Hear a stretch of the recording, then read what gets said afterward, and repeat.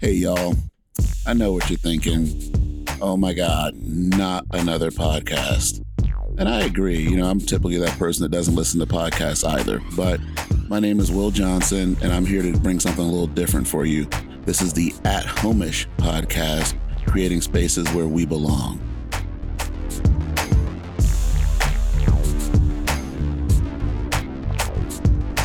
Welcome back, whatever time of day or wherever you're listening from. This is the At Home-ish podcast, creating spaces where we belong. This is now episode 4, A New Hope.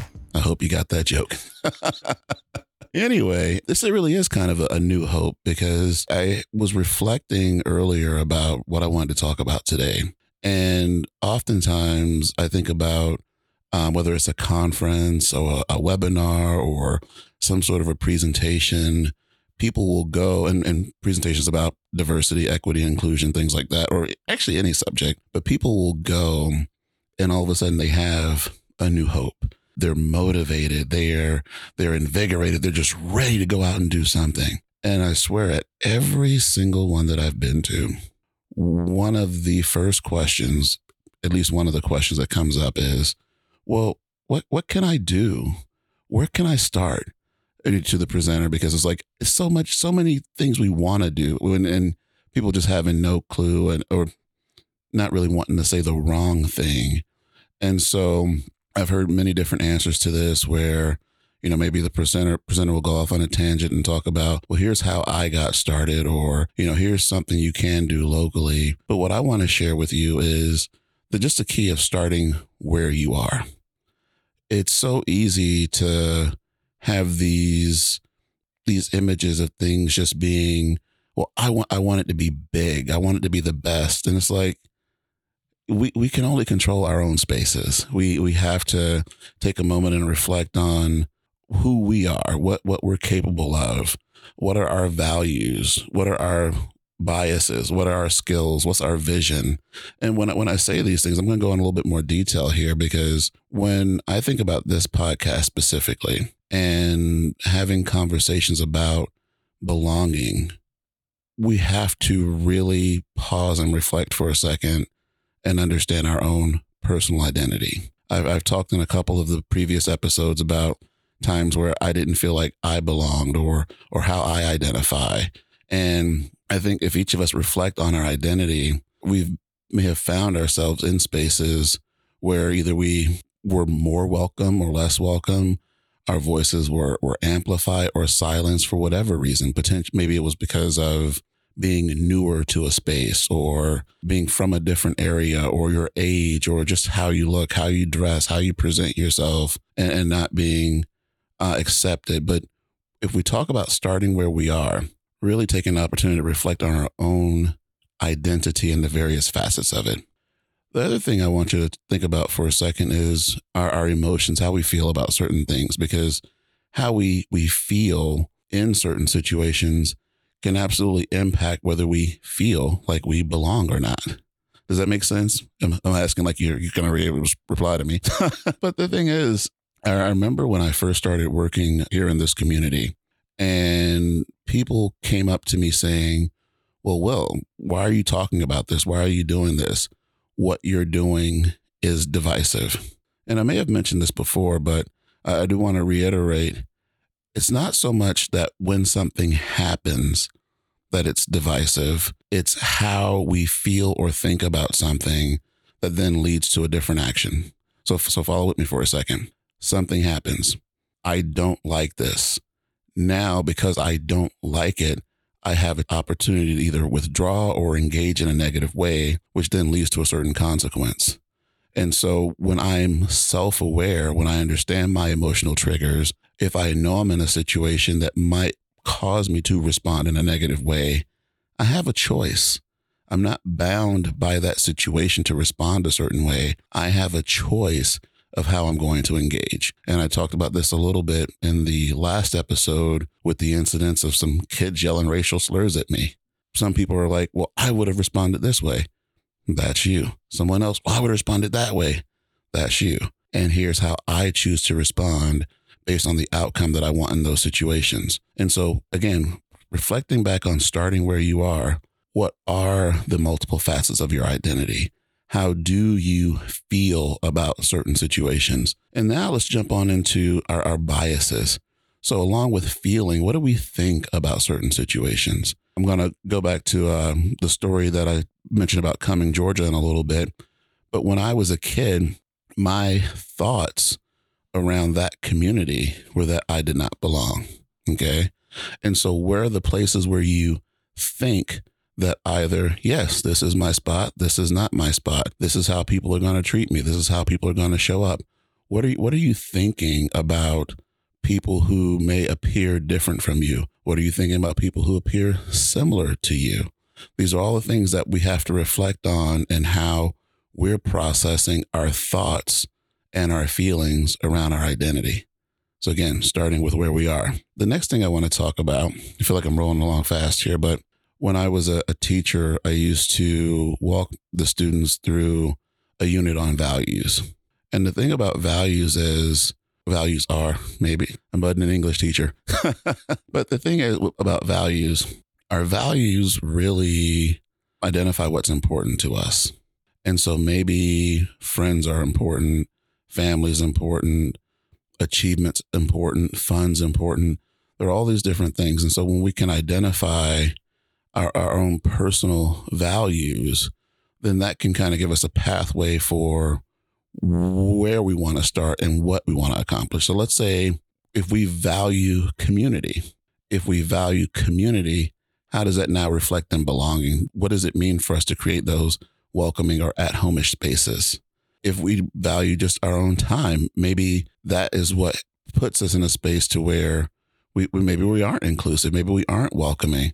But now, how does that manifest, whether it's in a workplace, in a family environment, or with our friends? How are we impacting that feeling of belonging or not?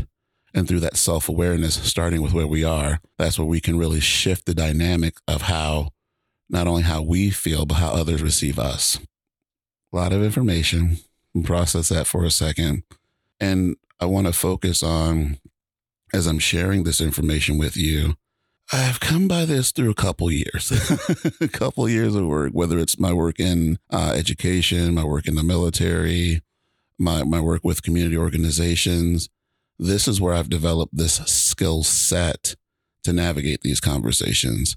I can have someone coming at me at any state of emotion, and here's how I can calmly navigate this because of the skill that I have. What I'm asking you now with this statement is, along with your emotional triggers, your identity, your biases, your values, what skills do you have to navigate these conversations? What life experience have you been through that helps you to navigate, whether it's a challenging conversation, a new space, meeting new people? Those are some of the things that we can reflect on when we're creating these spaces for belonging. Along with those skills, really now tapping into what is the vision that you have for whatever it is you're setting out to do. Every day we wake up and it's like, hey, I'm going to do something and go to work, maybe go shopping, hang out with friends, but setting that path. And so going beyond that day, what is it now that you envision for yourself as a engaged citizen in your community, as an employee in your workspace, as a good friend to people? What does it look like? What's your vision for your relationship with life in general? And again, now going back to your capacity, what I see a lot of times is there is so much information out there, whether it's in books, in classes, in movies, in music, so much information. And with every person, so many different options, opportunities. What is our actual capacity to engage in this work? Because I have to tell you, I've had a couple days off and I've spent time playing some video games and watching football and just kind of doing a lot of nothing. And when I think about the stress that a lot of people have in this world, when we don't have to do something, we're probably not going to do anything. And so really looking at what's our capacity for either when we have to do something or not have to do something, what is it that we're going to do? All of that to say, it's really important to understand what self-efficacy is. So I'm going back to the question of, after a conference, after a workshop, after a webinar, what is it that I can do, really understanding the combination of your identity, your emotions, your biases, your values, your skills, your vision, and your capacity to understand what change you actually can make within the world, what you're able to accomplish within your community. When you're aware of these things, it's important that you align yourself in ways which fulfill you and allow you to work actively to identify these situations and also to identify situations that did not work for you. One way of doing this is to draft a personal mission statement. A couple of years ago, I was at a conference and I was asked, along with other participants, like, what is your mission statement? And I had to think about it for a second, and it pretty much fits what I have in my signature block. It's Hawaiian, but the message is basically always bring something with you and strive to be your best. And so what I want from every encounter I have with people is that, and it's not to be like conceited, like I'm all that, but for anyone who interacts with me, I want them to leave better because of our encounter. And of course, that's, as opposed to leaving worse, like, oh, who's that guy? I can't stand being around him. But I want people to, whenever they interact with me, like, wow, I either learned something, or wow, that dude's cool, or, just something positive coming out of our interaction. And that's it. That's my basic mission. What can I do to help people to feel better? So when I reflect on that, what's going back to the concept of self-efficacy. Self-efficacy is really about believing in your capacity to do that. And I feel as an individual, and I think people who know me will back this up, I believe I do have the capacity to help people to better understand life and situations, to feel better based on our interactions. And the key to anything, when people, going back to that original question of what is it that I can do, the first thing is believing in yourself and understanding what it is that you want to do. Reflecting on that, take a moment to ask yourself honestly, where do I feel like I most belong and why? Some of those same things that make you feel like you belong somewhere, that you're seen, heard, and valued, are the exact same things that other people need. Similarly, ask yourself the question, where do I feel I least belong and why? And in those thoughts, think about what is it that I can do to change those spaces, to change how I show up, to ensure that I feel like I belong and create that same space for others. Moving on, I want to talk about the importance of finding your tribe. Because once we've reached the space of believing in ourselves, having that new hope, we're able to leave that conference and webinar ready to roll, who are people who are around you that have shared interest and values? So you've worked on your values, you know what you're interested in, you know what your skills are. But once you find those people, it's important to take some time to draft an organizational mission statement and then set goals and structures for accountability. One of the things I feel that worked out really well for us here in my current job is during the first year, I had to write an equity and inclusion framework. And that framework was based off of conversations that had happened over previous years of who are we as an organization? What is it that we feel we need to work on? What does this look like moving forward? Let's bring someone in who can help us do this. And so then I worked with that information to say, okay, here's our mission statement. Here's our vision statement. Here's what we value. Here are some tools to reach these goals. I would recommend doing that same thing for yourself. But then again, whatever organization you're in, break that down so that the people around you understand, here's what our goals are. I want to be real specific in identifying those goals, because oftentimes when we talk about belonging and in the vein of the conversation of diversity, equity, and inclusion, many people may say, well, we need to diversify our staff. I'm not going to argue with that. I'm not. But I will also say that one of the concerns with that is, or recognizing that's not always within your control. We can't always control who chooses to come into an environment and stay there. What we can do, however, and this is, again, identifying your goals, how can we now empower the people who are currently in a space? Those are two totally different focuses. And if someone's focused on, we need new people as opposed to empowering people, you're going to have some conflict there. And so really being clear on what you want to accomplish and why you want to accomplish that, understanding your goals. And that goes into collective efficacy, a shared belief in the ability of a group of people. A statement that I read, it was a book called Fierce Leadership that really stood out to me. It asked a question of how do we feel about our teams? So again, collective efficacy, what can we do together? But it asked a question of, do you feel you can win with this team? And most people feel like that most people will join a team because, yes, I can see this team being successful. Yes, we can accomplish what we've set out to do. But then asking the other question, can you see yourself losing with this team? And that really resonated with me because, there are times that we're on a team and maybe we don't deal with adversity well. Maybe we will turn on each other when times get tough. But really going back to identifying the people in your tribe, identifying those shared values, interests, knowing that you will fail. Things will be hard. They will be difficult. That doesn't mean you don't belong. That doesn't mean you're not supported. That just meant that this wasn't the way to make the light bulb. But, working with that team and figuring that out can really help you to move forward. So now building on this team thing, this is where I feel like I left a cliffhanger when I talked about this wonderful community. And I do mean that really wonderful community of Cumming, Georgia, where in 1987, there was a civil rights leader who was leading a freedom march, and they were confronted by the KKK. And again, they were throwing rocks and bricks, and people were spitting on them and cursing at them. And I remember seeing that on the news, and I was like, I will never go to Cumming, Georgia, because it did not seem like a place that I felt like I would be safe or welcome. I mean, they actually clearly said that, like, you don't belong here. Fast forward to May of 2020. And for those local listeners, you know exactly where I'm going to go with this.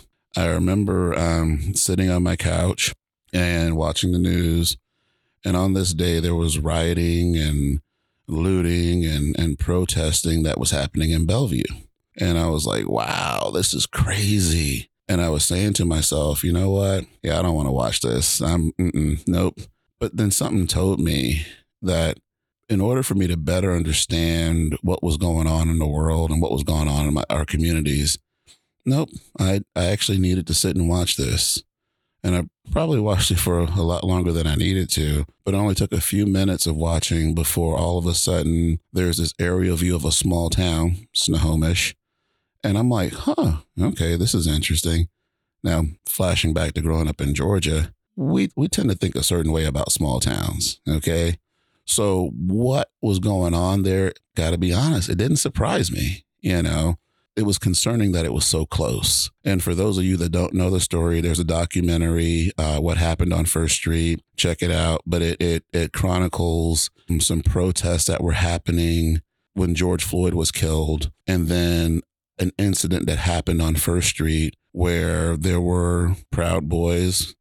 There were at least a Confederate flag, folks armed with rifles, and basically saying, not in our town, which made me flash back to Forsyth County and Cumming, Georgia. And so I said the exact same words that I said about Cumming, Georgia, that I will never go to Snohomish. Go ahead, laugh, because I'm actually recording in Snohomish right now. And my whole brand is at Homish, is based off Snohomish. But it comes right back around to that whole concept of a team and who I feel like I could work with to do what I had envisioned, what we had envisioned to really move forward and create a community of belonging. And so I'm not done with the Cumming story just yet. So I was forced to reflect after being in my current job for 2 years, because in coming here and meeting with people and talking about what it is we want to accomplish in our why, because in education, it's all about making sure every student has what they need in order to be successful. Who doesn't want that, right? And so in having those conversations, people are like, oh my God, Will, this is great. How can I support you? How can I work with you? What does this look like? And again, walking them through the exact same things we talked about today in episode 4 of New Hope around how we can engage, how we can show up. But as people are doing this, I'm like, oh, wow, I'm so glad that I came here. This was so rewarding. This was the right place, the right time. This is awesome. And yet I said I would never come here.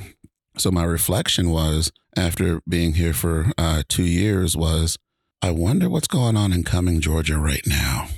And so this past summer of 2023, I did a thing because we have this thing called the internet and Google, and so I decided to Google Cumming, Georgia, and just kind of see like what's happening there. And I look at the city council, and I was looking to see what was happening in the community, and I noticed that they had a youth advisory for the city council, and so I click on it to learn more information, and there was a lot more diversity in that youth council than I anticipated. Not much diversity in the city council, but on the youth council there was. And I was like, this community can't be the same if this is what I'm now seeing on their website. Now, let me back up, because I think we all know there are times where here's the picture, but here's the practice, and that they're not aligning. But if these kids are actually here and they're doing this work, I'm curious, does this match up with who they say they are? And so I asked myself the question, who could I possibly reach out to get some more information? And I'm like, why not email the mayor? So I emailed the mayor of Cumming, Georgia, and I'm sitting here thinking like, he is not going to respond to me. He responded to me.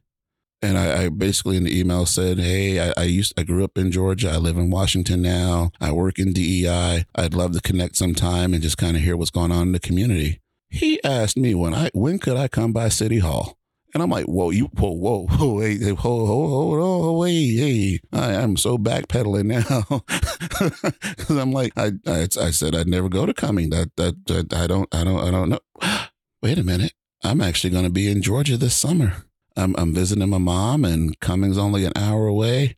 I will see you on July 18th. So we set a time to meet, and I had to do some breathing and really think about it for a second, because I didn't know what I was going to encounter. But I felt like I was going to be okay. Spoiler alert again, I made it.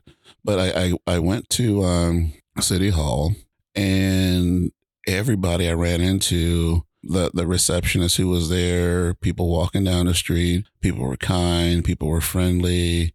And I was like, okay. Now, granted, yeah, it was like 35 years after this previous incident happened, but that reputation was pretty solid. That was pretty ingrained in my mind that this wasn't a safe place, but it was. And so he and I had a great conversation. He's like, you probably want to talk about 87. I'm like, yeah.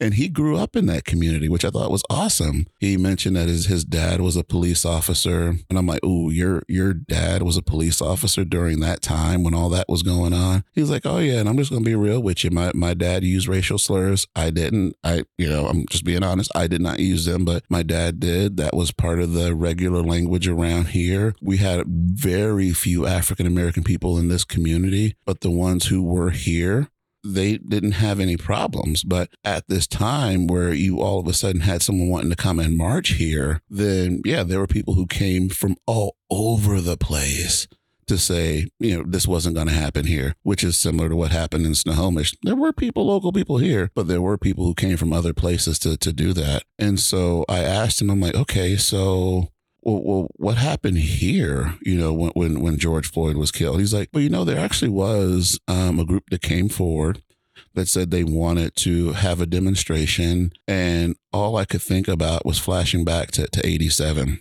Because I remember when it was going on in town, and, it kind of felt like that scene from Remember the Titans when all the football players wanted to go into town and coach was like, no, don't you go down there. That's what my dad told me. He told me not to go down there, and I didn't. I didn't want to have any part of that. But when people came to me and went to the mayor in 2020 and asking about having a demonstration, he's like, okay, let's talk with the police, make sure that we have a police presence and that folks are safe there. And in talking with the police, he, asked them if they felt they could handle whatever would happen. And they felt confident that they could, and he didn't. And so thinking about Georgia, he actually reached out to the governor of Georgia, in the midst of this George Floyd, Black Lives Matter protest. From their conversation, they decided the best option was to bring in the National Guard, not to protect the community, but to make sure those protesters were safe. And I almost teared up because I'm like, So this is the town where I said I would never go because of what happened 35 years ago. And here's this man who's mayor now. And I want to say he took over in 2017, and the previous mayor had been in office for 40 years. Here's what they're doing in that community, right? And so all of that to come around to when we talk about feeling at home-ish and having spaces where we belong, we don't have the best history in this country, and we can take action to be better. One of the things that really stood out to me about that story was I was like, yeah, I will come back. I will visit this town again, and I actually want to visit other communities because there's several of them in the news where, oh, this happened or there was this group here, and I really want to know what's happening in a lot of these other communities. But when I got home, I remember sitting down and talking with my mom and my sister, like, yeah, it was really nice up there. I felt a little anxious at first going up there because of the history. And I'll drop this nugget too. Look up Lake Lanier and Oscarville to learn a little bit more about some Georgia history. When I was talking with my mom and my sister, my mom was like, well, I wasn't sure if I needed to go up there with you or not, make sure you were safe. But I'm glad everything worked out well. And I'm like, yeah, me too. And she's like, but you know what? I'm still never going to Cumming, Georgia.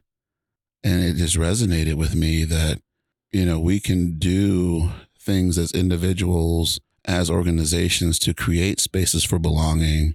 And at the same time, people may still not feel welcome.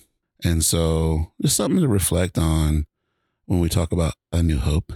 I'm going to keep dropping that one out there. Yeah, what does it mean to create these spaces? I want to take another moment to thank you so much for listening. I want to thank all the people who have come up to me when they've seen me on the streets in the at home-ish merch. You can't say that too fast because those syllables don't line up well. But I really love that people who have come up to me just in seeing the shirt. One, it's a conversation starter. And two, everyone's like, that is so cool. Wow, I really like that. At home-ish. I feel at home. This is good. This is a movement. So get on board. When we wise up, we rise up. Thank you so much for your time. Peace out.